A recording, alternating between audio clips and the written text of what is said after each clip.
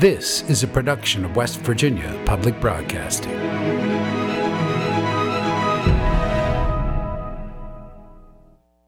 Support for the legislature today is provided by West Virginia University, building futures close to home at campuses in Morgantown, Kaiser, and Beckley. Information at wvu.edu. Embassy Suites by Hilton Charleston, an all-suite hotel and conference center minutes from Yeager Airport and Capital Market. Reservations and brasserie dining information available at hilton.com. Segra, providing fiber-based communication solutions. Segra, freedom to grow. More information at segra.com.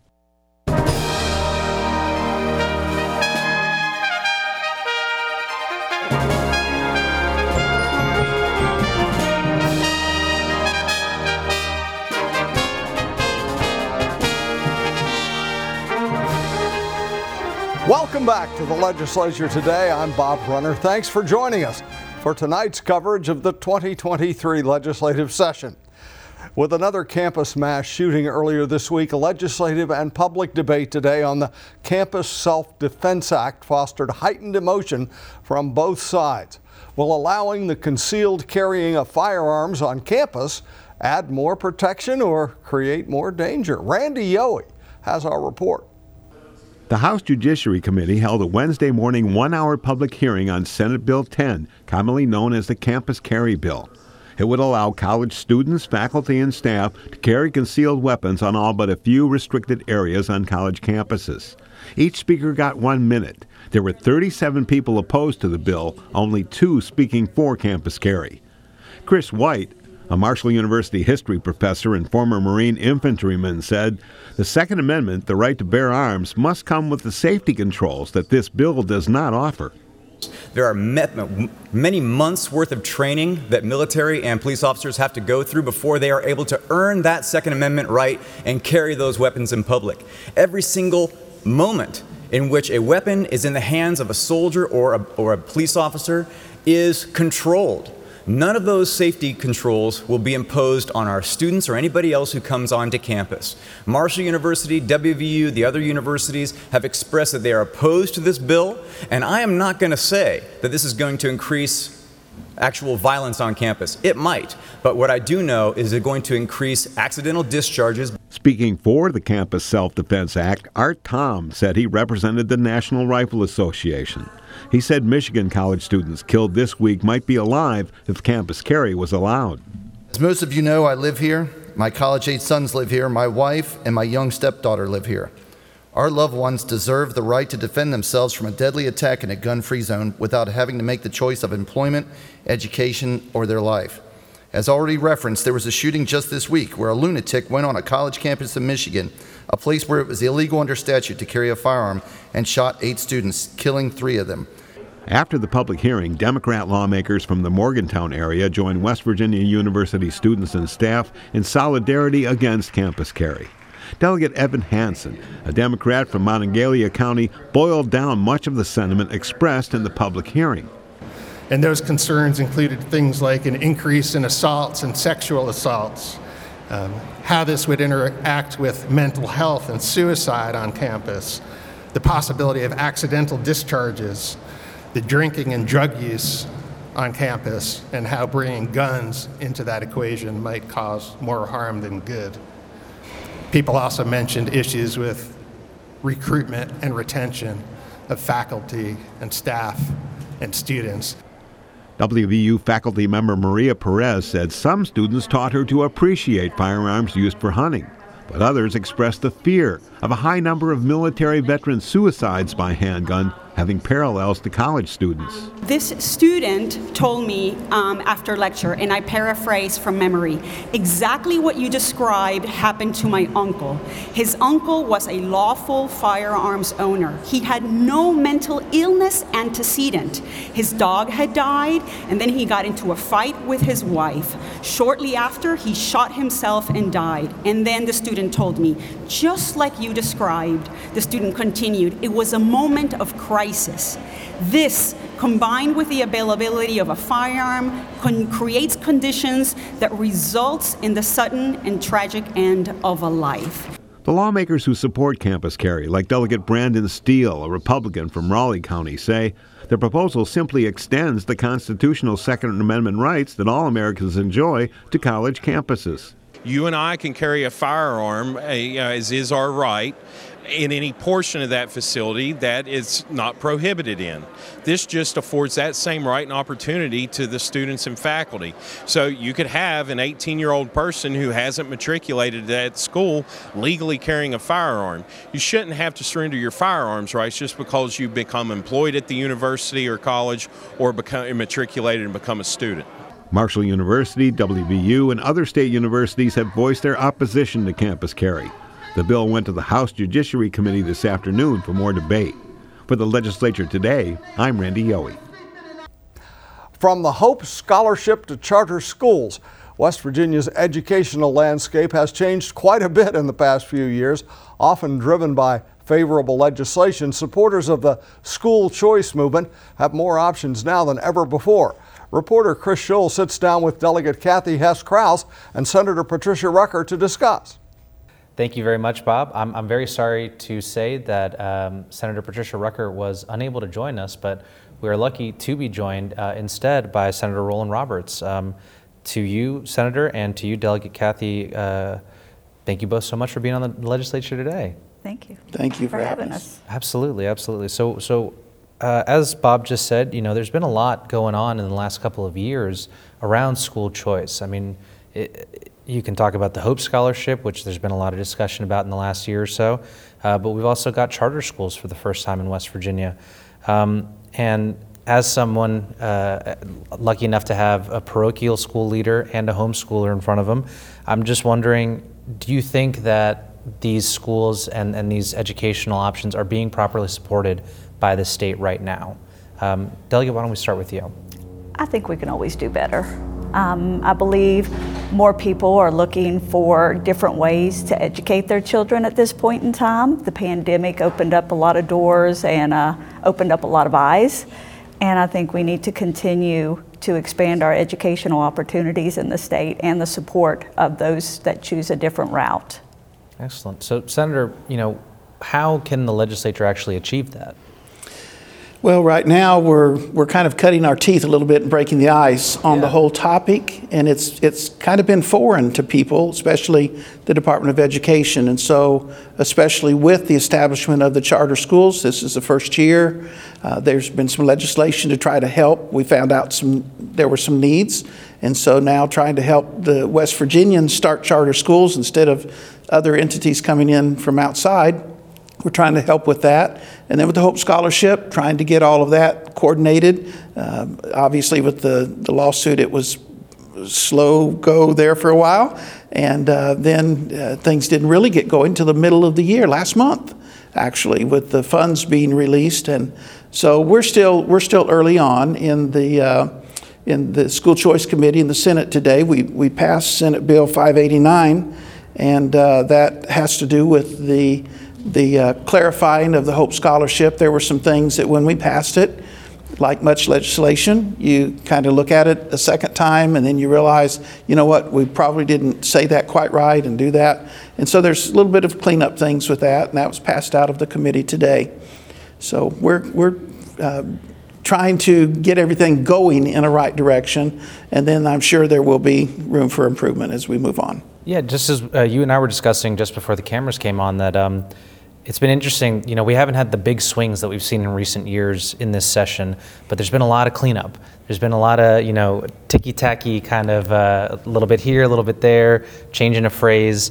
One of the things I am curious about as we see these bigger programs take off is, I've been hearing this term, education pods, these education groups. Is that something that either of your committees are looking at right now?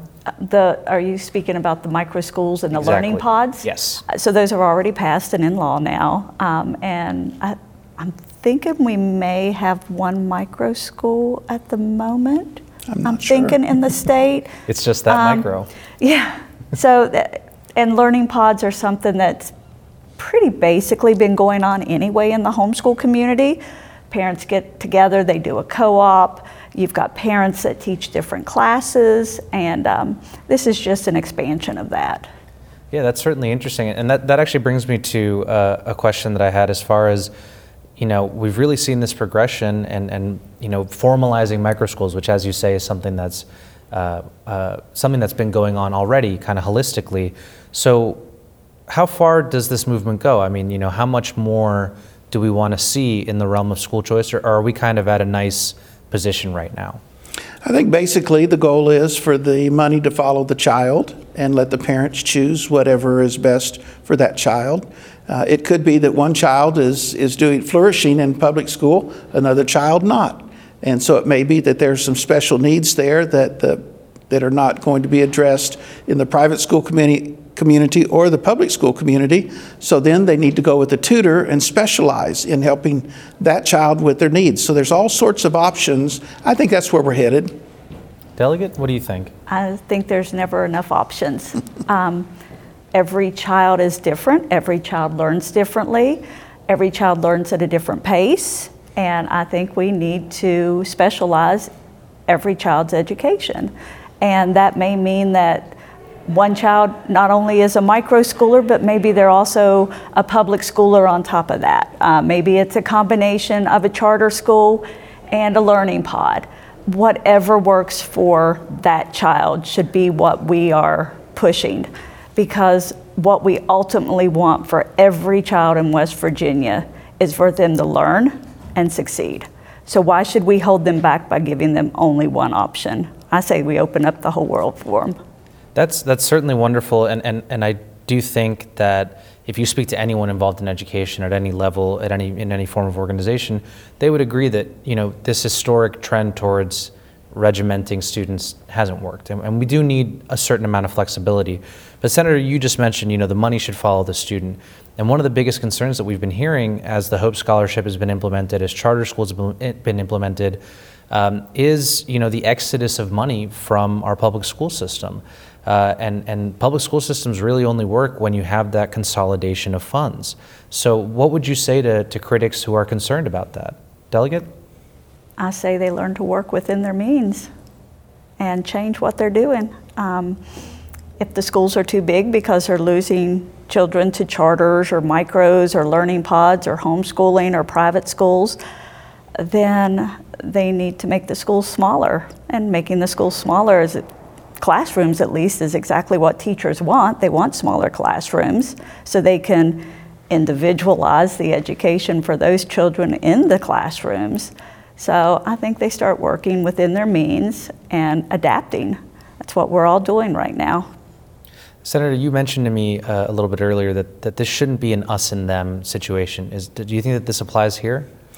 We're all in this together as West Virginians, and I think it's important for us to lift up all of our children and not try to divide them in one way or the other. I think we need to do everything we can to help them. That's why I sponsored the public education kindergarten through third grade bill that's moving through the legislature, and that is comprehensive, $100 million that's going to go concentrated for K through 3, and we need that desperately. That's a great thing. So people should understand that we're not just all about the private schools. We care about what's going on in public schools too, that they excel and do well. And there's a word that maybe people should understand right now, and that is the idea of dual enrollment. You ask what the future holds, it's going to be dual enrollment in college and high school to be able to have we've done the advanced placement classes, and now we're moving in another direction. We're going to tie everything in together. So that's very interesting to hear you say, because I think that kind of echoes a little bit of what we just heard you say, Delegate, in as much as a student could potentially be both homeschooled and attend sometimes public school. How would that work? I mean, because I think that... Well, it's already working. Okay. Homeschoolers are allowed to take classes at the public schools, up to 4 classes at a time, as long as it keeps them on a homeschool status. If they go more than that, they become a public school status. So it's already working. Some students do it because that's what they want. and others don't. So it can all work out. We're doing it little bits at a time, and we've already shown it can work. It's just a matter of if we can get everybody to cooperate together and get the money following the child so those options are out there. There was a recent decision also with private school students that they can be enrolled in the public schools and in the private school at the same time, even full-time enrolled in virtual public schools in the evening and in private school during the daytime. I don't know how that's going to work, but the options are there if they want to do that. It certainly sounds like more school than most students would be interested in. That's attending. what I think. But so talk to me a little bit about socialization. That's something that especially people who are not familiar with homeschooling in particular, that's one of the first concerns that jumps out at them. Well, kids are isolated in their homes, and I'm sure that, micropods and things of that nature, and I'm sorry if I'm using the wrong term. No. But yeah, talk to me a little bit about that. So it was actually one of my husband's biggest concerns when we began homeschooling, like I said, about 13 years ago. And that thought left his mind within about a week's time. And we actually, after a couple years, quit socializing so much so we could get more schoolwork done. And I tell parents, my homeschool parents, because I run the largest Facebook support group for homeschoolers, I tell them all the time, if something's not offered in your community for your child that you want to see offered, I'm like, build it, they will come. And I've had parents across the whole state who have started implementing anything from field trips to classes at the local colleges, or doing learning pot or co-ops, or just getting together for play dates or anything. So no, and kids when they go to school, usually it's sit down, shut up, don't talk. And in the homeschool community, it's more, no, you need to work together. If they're in a classroom together, they're collaborating, they're talking, they're working, they're talking with the adults that are teaching the class also. It's not that same dynamic that you have within a regular classroom. And our kids usually thrive with that. Senator, you had mentioned to me, and I'm sorry that I keep referring to the conversation that we had before the cameras were turned on. Maybe we should have turned them on earlier. But you mentioned to me that this also extends to athletics and that the legislature has been working to codify that. Yes, we set up a program where the Tim Tebow is what it was called, program, and the idea that homeschoolers would be able to participate in SSAC sports if they would be able to meet the qualifications and all. And so some parameters were set up. They did find out that there were some different things going on in different counties with 55 counties. And so we just passed a bill, Senate Bill 601 today, that would allow the SSAC to promulgate rules so that we can respect the county positions and how that would work. So we put it all together. And with the integration in our school, we have homeschoolers that come to our private school, and they'll take a course or two, and we have a minimum that they can take, and many times they're involved. We have 6 basketball teams in our school and 6 different basketball schedules. It's crazy, but there are homeschoolers that would participate in that also. And so, we just passed in education, it just passed out, I believe on Monday, my bill, which expanded the sports to Hope Scholarship recipients, because at the moment it's only for homeschool students, which is Exemption C.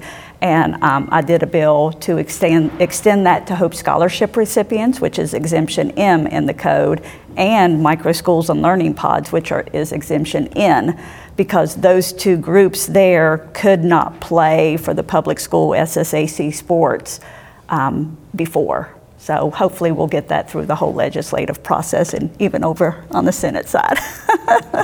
So I am curious to know, you used the phrase work within their means a little while ago when we were talking about money leaving public schools. But just now we've been talking about, homeschoolers, Hope Scholarship recipients having the ability and the freedom to not only take advantage of, as you've laid out for us, the benefits of that system, but also take advantage of the benefits of the public school system. So, I mean, how do you square that? It kind of sounds to me like having your cake and eating it too. Well, on my end, I can say that even homeschool parents, we still pay our taxes. And those taxes, especially the county taxes for the excess levies, the school levies and everything, go straight to the school system. And we get nothing back for that. So in the aspect of the homeschoolers, we still pay taxes, and those taxes and federal taxes that also go to the school system. So. And the Hope Scholarship is only 1/3 of the school funding. So the public education still keeps 2/3, and they have no costs involved in that. So when we're talking about $4,000 for a Hope Scholarship student, the public education system keeps about $8,000. And there's no outlay. So they are not hurting like it sounds like maybe they would be if they lost all of their funding. And I don't want to make it sound like I'm sitting here and barracking aggressively for public schools, but I believe it was in your Senate Education Committee just last week or the week before that there was a big debate around the bill to require the education or the teaching of Holocaust and genocides, that really boiled down to a discussion about imposing requirements on parochial and denominational schools. So again, I mean, I'm just curious, the government is making those requirements of public schools, but not necessarily of homeschoolers nor of parochial schools. Part of that just stands out to me as being a little lopsided, for lack of a better term. What would you say to that? I think you go back to the state constitution, and the state constitution allows for a thorough and efficient free education for all West Virginia children. So that's where the state's responsibility is, to make that available to our children in West Virginia. But it doesn't cover other options that were actually in existence before the public education system even began. And so the idea is literacy. We do have standards, we have testing, things that go on that are accountability. So yes, we can be able to document that. I had HEPC a couple of years ago do a study. How did students rank when it came to college? If they came from a homeschool or a private school or the public school, what happened with in-state colleges with their ACT and SAT scores? And they were able to give me, private schools were on top, homeschoolers were next, and then public school was down below that. So it's not a matter of credibility, it's just a matter of access. Delegate, do you have anything to add to that? I think Senator pretty well covers most of it. Yeah. Wonderful. So we're getting close to the end of our time here together, and I am curious to know. I think we touched on this very briefly at the start of our conversation, but is there room for improvement in the school choice movement and in the school choice system? And if there is, what could we be improving? There's always room for improvement. There's new options coming out all the time, new ideas, and as long as we continue to keep an open mind about those and look at them, and then as we find things that are incorrect in the law or a little off, then we go in and fix them and continue this movement. I think we'll be doing fine, and our children will all excel because of it. Is there any legislation, I know that we've already touched upon this, but any legislation that you would like to see maybe address some of those minor improvements perhaps? I think we're addressing many of them this year. We've got several bills running in education to address some, and I guess there's several running over here too. So I believe many of them hopefully will be corrected this year. Excellent. Senator, we're down to the wire here, but any thoughts?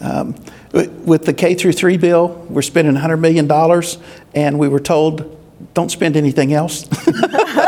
So, you can only do so much at a time. Well, excellent. Again, a very interesting conversation here around school choice with Delegate Kathy I can't read my Kathy S. Kraus. Yeah, I'm sorry, I can't read my handwriting. With Delegate Kathy Kraus and Roland Roberts, Senator Roland Roberts. I want to thank you so much, both of you, for being on the legislature today, especially at the last minute. Thank you so much again. Thank you. And Bob, back to you. Thanks for that, Chris.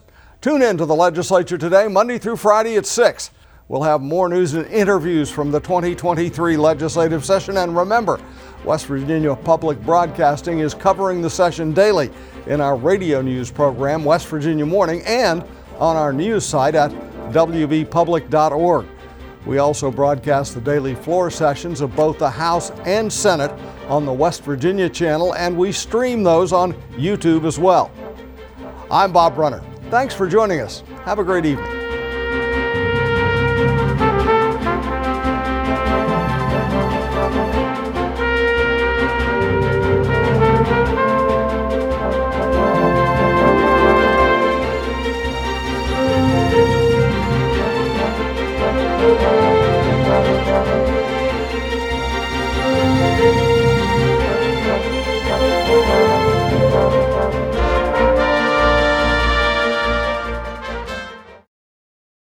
Support for the legislature today is provided by West Virginia University, building futures close to home at campuses in Morgantown, Kaiser, and Beckley. Information at wvu.edu. Embassy Suites by Hilton Charleston, an all-suite hotel and conference center minutes from Yeager Airport and Capital Markets. Reservations and brasserie dining information available at hilton.com. Segra, providing fiber-based communication solutions. Segra, freedom to grow. More information at segra.com.